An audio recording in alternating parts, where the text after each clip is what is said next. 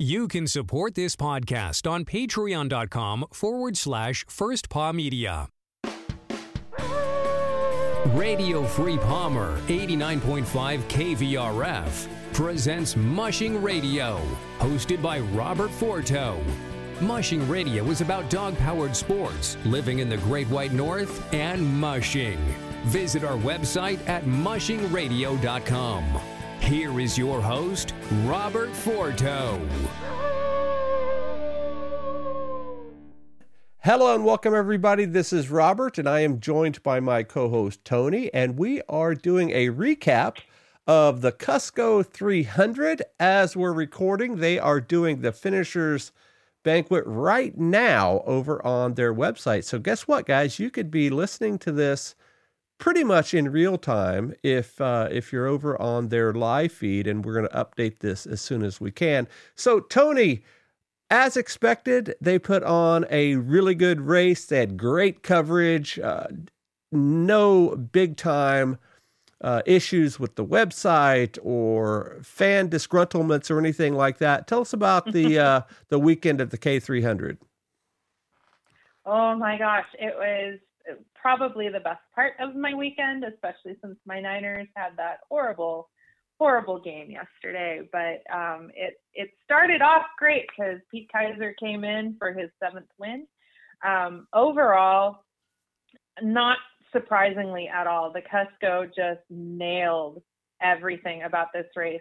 They dealt with several issues due to weather, and they managed to keep it going without a hitch. Just a lot of fun, kept all of the fans updated as best as possible. They had volunteers out in the middle of the night in the pouring rain doing live feeds of teams running in the dark on the river, which was so cool. They were chatting with fans as we were typing and asking questions and giving a little bit of commentary ourselves. Just a really positive, exciting race from start to finish, which we knew. I've not been shy at all at saying that the Cusco was the race that I was most excited for this season. And I know that that's like cheating on the Iditarod and stuff, but this was really a competitive race. And the weather threw all kinds of weird things at them. And the teams, it was a little bit of a slower finish.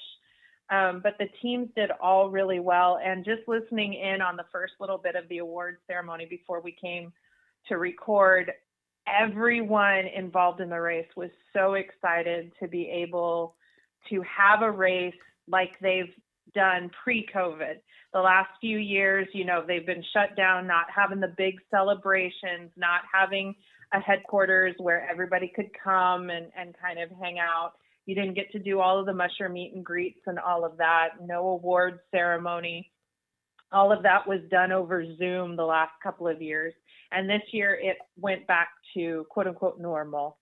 And so that was like just one of the huge positives from the race's perspective as well, is that they got to see people and it got to feel normal. So I think everyone from the fans to the mushers to the race organizers, they're just so excited at how this race turned out. And what's really interesting is we had our lone congressperson involved with this race. And that's interesting because, number one, as big as Alaska is, we only have one person that represents the entire state in Congress. She is newly elected just this past election season, if you will, replacing Don Young, who was pretty much in Congress my entire life in the early 70s. And now we have somebody new, and she jumped right in and helped out the race. In what way? Yeah, Mary is from that area, so she's very connected. She's very involved in the sport, from my understanding, at least during her campaign, she brought it up. But the Cusco is something that she's very, very familiar with. And what happened was somehow, I didn't catch the whole story during the award banquet, but somehow it slipped through the cracks that they did not get the permit for the fireworks. They always shoot off fireworks after the last team is out onto the trail. They do a big community-wide fireworks celebration. It makes more sense in Alaska for those that aren't from here. It makes more sense to do fireworks randomly throughout the winter instead of waiting for the 4th of July, because we don't get dark in July. So you don't really get to see the fireworks. I always think it's a big waste of money when people fire them off in July because you can't see them. You can't enjoy them. So their big fireworks celebration is during the Cusco. And so they find out that they don't have this permit. One of their sponsors was like, hey, if there's any way that you can get that permit, we'll make sure that the fireworks get shipped up here in time so you can shoot them off. And it came down to, they had hit every resource. And so on a whim, they call up Mary Patola's office. And she was all, well, let me see what I can do. Let me talk to some colleagues and see what I can do. And I'll call you back. This was on Tuesday. Race, of course, started Friday night. So they needed to know by Thursday at the latest, but they really needed to know by Tuesday so that they could at least get the fireworks there in time. And she didn't call back right away, but he said that she did finally, I have to say, in true Alaska fashion, very Don Young-esque, because he was always good about doing these random kind of things. They got the permit. They got to shoot off the fireworks. She's a hometown hero anyway, but now she's even more so because she came through for the race. And that was just such a huge, huge thing. But it's totally on par with Mary's platform. She's an all Alaska girl. I'm a fan. Our politics don't always coincide, but I really do think Mary has the best interest of Alaska and Alaskans at heart. So really just a sweet story to kind of start off the evening. For sure. And before we jump into the finishing places and whatnot, we do have to make a correction here. And I know we mentioned on our last night's show the Willow 300 about our moment in time reporting. But on our preview show for the Cusco 300, we talked about it being a mass start for the Cusco. And that is not the case. They do a tandem start. And I think that that's a really unique way of starting a sled dog race. Most distance races do not start that way. And what that means is they realistically have two chutes and two people go at one time, sort of like a drag race or a funny car race where you're just kind of putting the hammer down when the proverbial light goes green and you take off. That's the way they do it, isn't it, Toni? It is, yeah. They still have the 2-minute interval in between.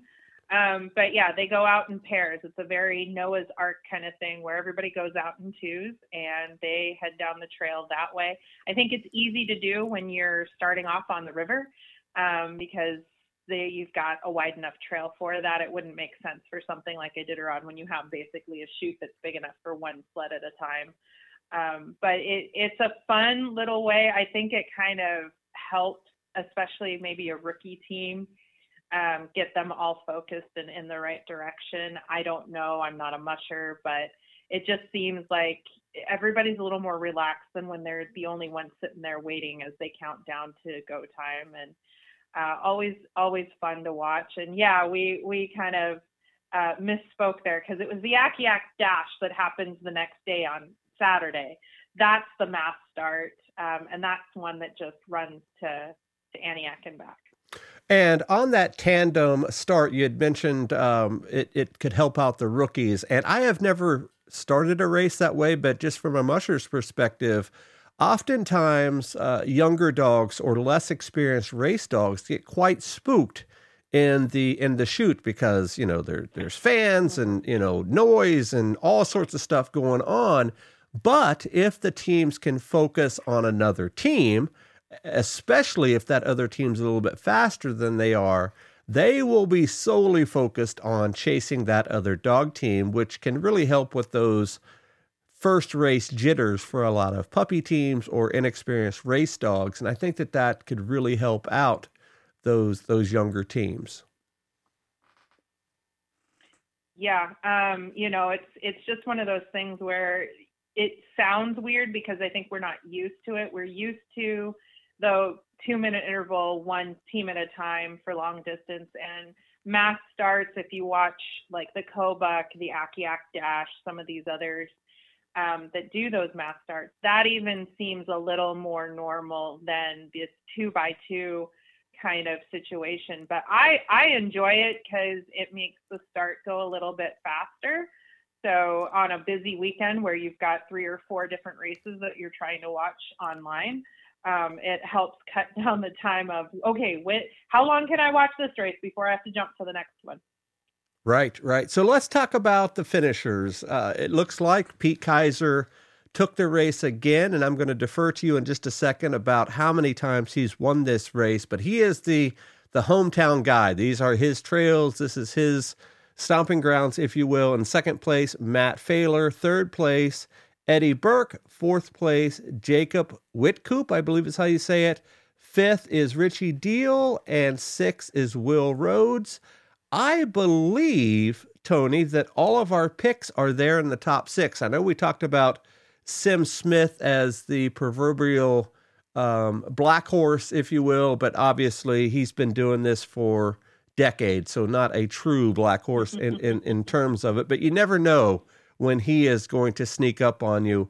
But aren't all of our picks there in that top 5 or 6 mushers? Yeah, I think so. I think I had like a top 20. Of course. Let's face it, there were a lot of names that could have done it. I think I had Dave Turner in there as one of my dark horses. And then Jason Pavilla, I don't actually know how to say his last name, was kind of my, on my blog anyway. That was another one that I said to watch for. He was the rookie of the year last year. Unfortunately, he had to scratch. He actually took a fall while racing and has damaged his shoulder, injured his shoulder. So he had to scratch due to musher injury, which we don't always hear about. So, bummer for him because he was having really a really solid race up until that point. And there was one other scratch as well you were talking about. Who was that? That was, I want to say her name is Twyla, but I did hear someone say Twilla earlier, so I apologize for not knowing exactly how to pronounce her name. Twyla Elhard. She scratched at the halfway point in Antioch. There's no report as to why, other than we know that her dogs are happy and healthy and back home. Not sure. I'm guessing a lot of it had to do with just trail conditions. She possibly had a young team that maybe wasn't enjoying the slog fest. My understanding is the race out to Antioch was much slower and slushier and sloggier for all of the teams than coming back to the finish line. Though if you were in the back of the pack, it wouldn't have really mattered because it did get really pretty nasty with slush and with overflow. So it looks like 19 of the 21 teams finished. And I know we talked about in the preview the purse, just how lucrative that purse is. And we talked about, I believe we said it was a $25,000 first place finish, and that may change because there was not a full field. So often when that happens, they adjust the purse to compensate for less mushers. And I know they're still in the middle of the banquet, but did that change at all? If it did, I didn't hear any announcements. I assume that when they award the mushers tonight, that they are announcing the award. I was listening in earlier, and during the Akiak Dash, for example, they were announcing how much each musher won for their placement. So I assume that they will be doing that for the Cusco 300 mushers as well. And one of my favorite things about these races, in particular these village races, is the gifts and the winnings that a lot of these guys get. They may or may not be the top runners, but they will get really cool, often native sewn crafts or native made crafts like beaver mitts and hats and native art and all sorts of stuff. I love seeing some of that stuff, and I'm sure that a lot of that stuff is on display during the awards banquet, isn't it? Yeah, with the live feed, you're kind of in the back of the room, so it's kind of hard to see the awards table. We see that a lot in Iditarod, especially during certain awarded checkpoints. You'll see, not only does a sponsor give a gift, but it's also typically someone within that community that the checkpoint is sitting at. They're also giving something that's more personal as an award as well. It's not all about the money. And honestly, watching the mushers accept those gifts, I think they appreciate those even more so than some of the monetary gifts. The money's nice. We all know that it's a very expensive sport. They're not in it to become rich, no matter what the animal rights activists try to say.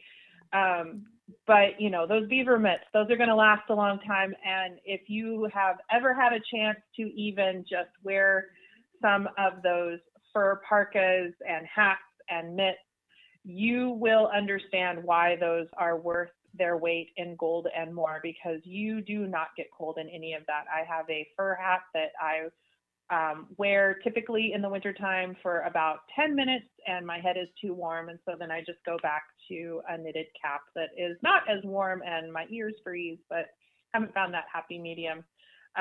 But you know that those gifts are done with so much experience and so much love and sweat and tears put into that you can't put a monetary value on something like that. For sure. Just a couple other quick musher notes before we move into any other news before we go. In our pre-show, we talked about Brent Sass, the current Iditarod champion. It looks like he finished 14th, and we talked quite a bit about Lev Schwartz in our preview show. It looks like he finished 15th. So I have to ask, what did Mel, his wife, say over the weekend? Anything special? Oh, Mel.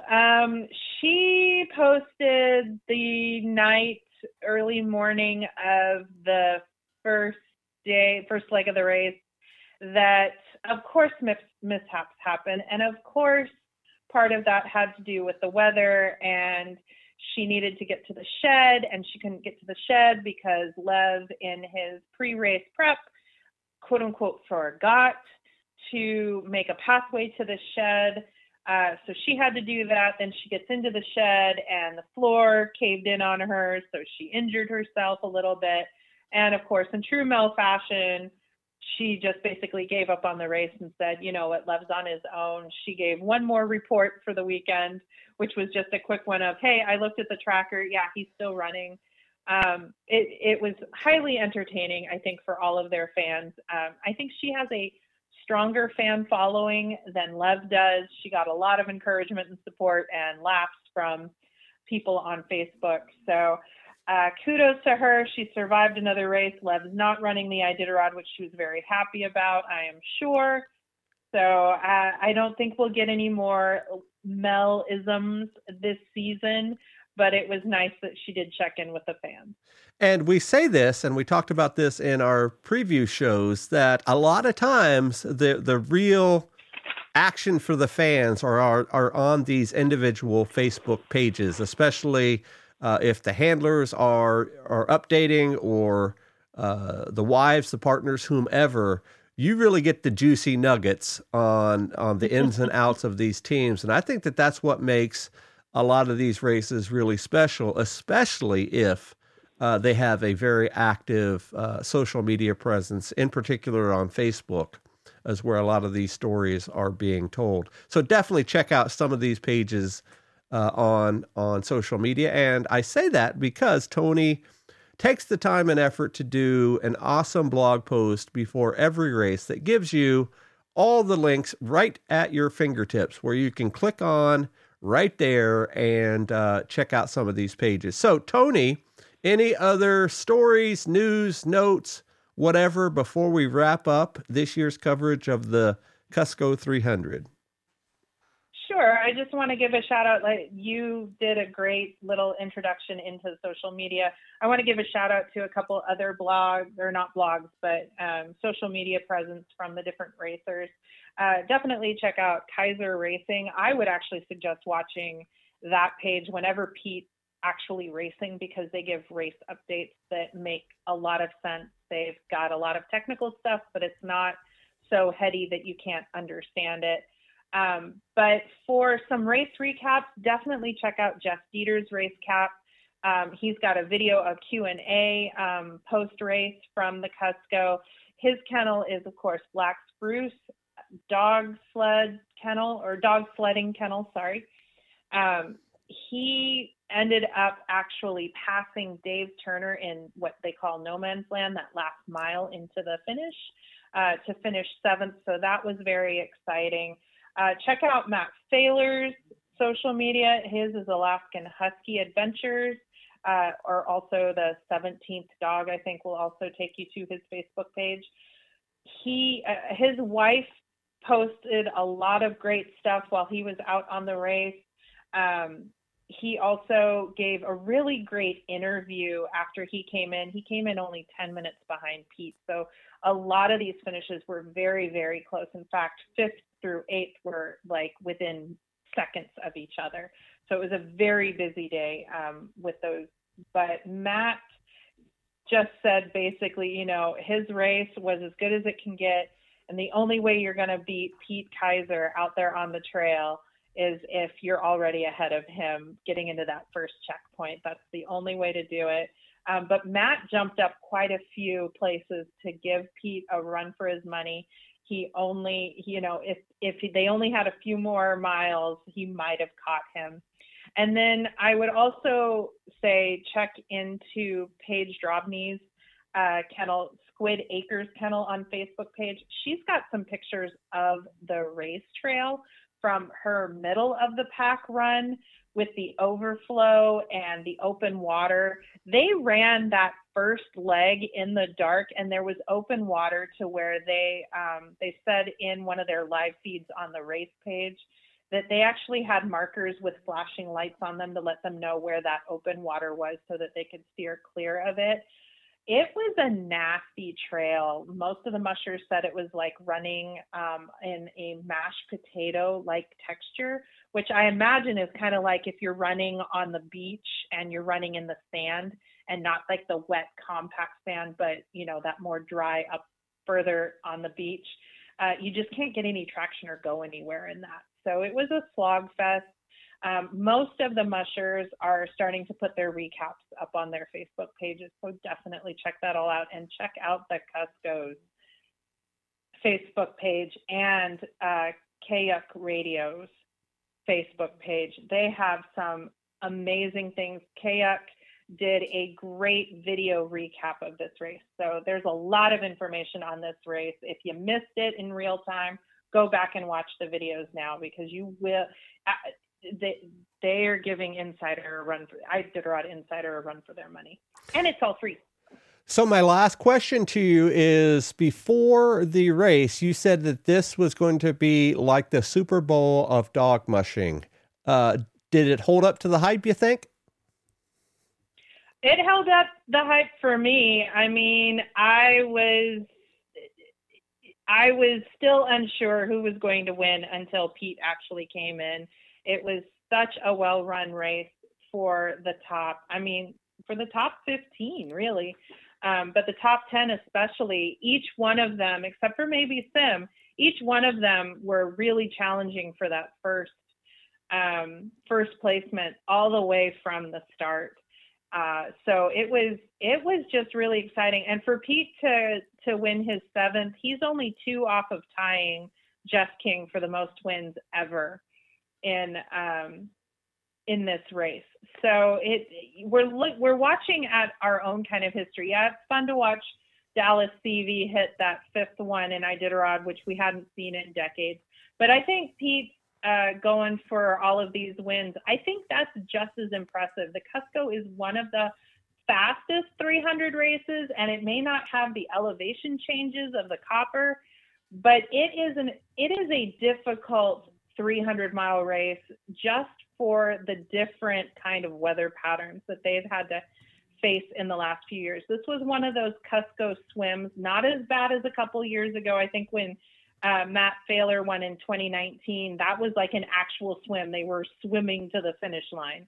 But this one was another really wet one. It wasn't a fun trail by any stretch of the imagination. And for the teams to come in as strong and as happy and healthy as they did is very impressive. And I think that goes to show not just how well the trail was groomed and taken care of, but also just how strong these kennels are in their genetics, their training, and their dog care. And that's something that not every race can boast. For sure. So, guys, what is coming up? We have a lot of stuff on tap in the next few weeks, and I want to do a quick update of where we are at for the rest of the season, because we're sort of mid-season right now. I guess sort of like the all-star break in hockey where they're at right now. But as we head into February, first and foremost, we did something brand new here on the podcast right after our Willow 300 show. We did our first ever after show, bonus content show, if you will. And it is available over on the Mushing Radio feed, wherever you get your podcasts. We are going to put that on our Patreon account. So if you are a patron of our show, you will have access to our exclusive behind the scenes bonus content after show right there. So that's the first thing. Tomorrow night, we're recording this on Monday the 30th, will be our recap of the Bear Grease. Later this week, we are going to be doing our preview and recap of the Yukon Quest 550, I believe it is called. After that, we are going to be doing the Yukon Quest 300. We're also going to do the Goose Bay 150. We're going to talk about the Willow Junior 100. So we're going to pay some honor to the junior mushers there. We are going to talk about the Junior Iditarod towards the end of the month. We're going to talk a little bit about the Fur Rondy and its place in Alaskan history. I know this is primarily a distance mushing show, but we cannot not talk about the Fur Rondy. We're going to start our Iditarod coverage the Thursday before Iditarod, and I'm already getting questions on my Facebook Messenger. When does our Iditarod coverage start? I'm looking forward to it. I can't wait. All of these things back and forth. And Toni and I just talked about possibly doing our Iditarod coverage, our nightly Iditarod coverage. And folks, if you're a longtime listener, you will know that we start on the Thursday before and we go all the way through the night of the banquet. So more than 2 weeks of coverage. I think we did 17 or 18 episodes last year, and it was a lot of fun, but we may do that on video, and I would love to hear your guys' thoughts about that. Would you watch us on video? Would you enjoy seeing that on your feeds, whether it be on YouTube or Facebook Live or wherever we post it? Would you be interested in showing that as well? So let us know in the comments. Let us know on social media and check us out there to find out. So Toni, I know when we talked about our Willow 300 recap, you said that you're incognito right now on Twitter. Where do we stand right now? And if that is behind the scenes, where can folks find you to follow you and ask questions? They can still find me on my blog at writersblock.com. You can always send a comment on any of the blog posts. I do see them. You can, if you find me on Twitter, I'm Toni Shell, AK on there. Just go ahead and hit follow. I'm most likely going to be willing to allow you to follow. I just have to click a button to accept you. I'm not completely gone from Twitter. I just had to lock down for a little bit. I'm hoping by Iditarod that I will be able to unlock and be public again. That is the goal. Just have to wait on a few little things to kind of calm down. But you can also find me on Facebook. I'm Toni Shell on Facebook. Don't add me as a friend. I probably won't accept it, but you can always message me on there. I do check my general messages. And you can also follow me, and anything that's posted that I post that's mushing related is public. So you can comment on that as well if you don't want to private message me. So there's still a lot of ways you can find me. It's just Twitter. I gotta keep kind of incognito. And we might just talk about that on our next after show. You never know. So head on over to our Patreon account. We are at patreon.com/firstpawmedia, all one word. You'll see the black paw print or the white paw print on the black background. That is us, and it is the same profile picture on all of our social media. You can follow me on all social media at Robert Forto. That's Forto. And if you like, you can follow the show over on all social media at First Paw Media. So check us out there. Toni, it's a pleasure, and we will talk to you tomorrow night to talk about the bear grease. Sounds good. All right. On behalf of my co-host, this is Robert. We will see you guys next time. Goodbye. From DogWorks Radio, this is Mushing Radio. We hope you enjoyed this episode, and we invite you to subscribe in Apple Podcasts, Spotify, Stitcher, or wherever you get your podcasts. You'll find a link on the episode notes. You can tap or swipe on the episode cover art, and you'll see some offers from our sponsors. You can support our show by supporting them. If you like what you have heard, we would love it if you could give us a 5-star rating and tell your friends how to subscribe too. Your host is Robert Forto. Our producers are Michelle Forto, Alex Stein, and Toni Reitter. Our executive producer is Robert Forto. Created for DogWorks Radio and First Paw Media.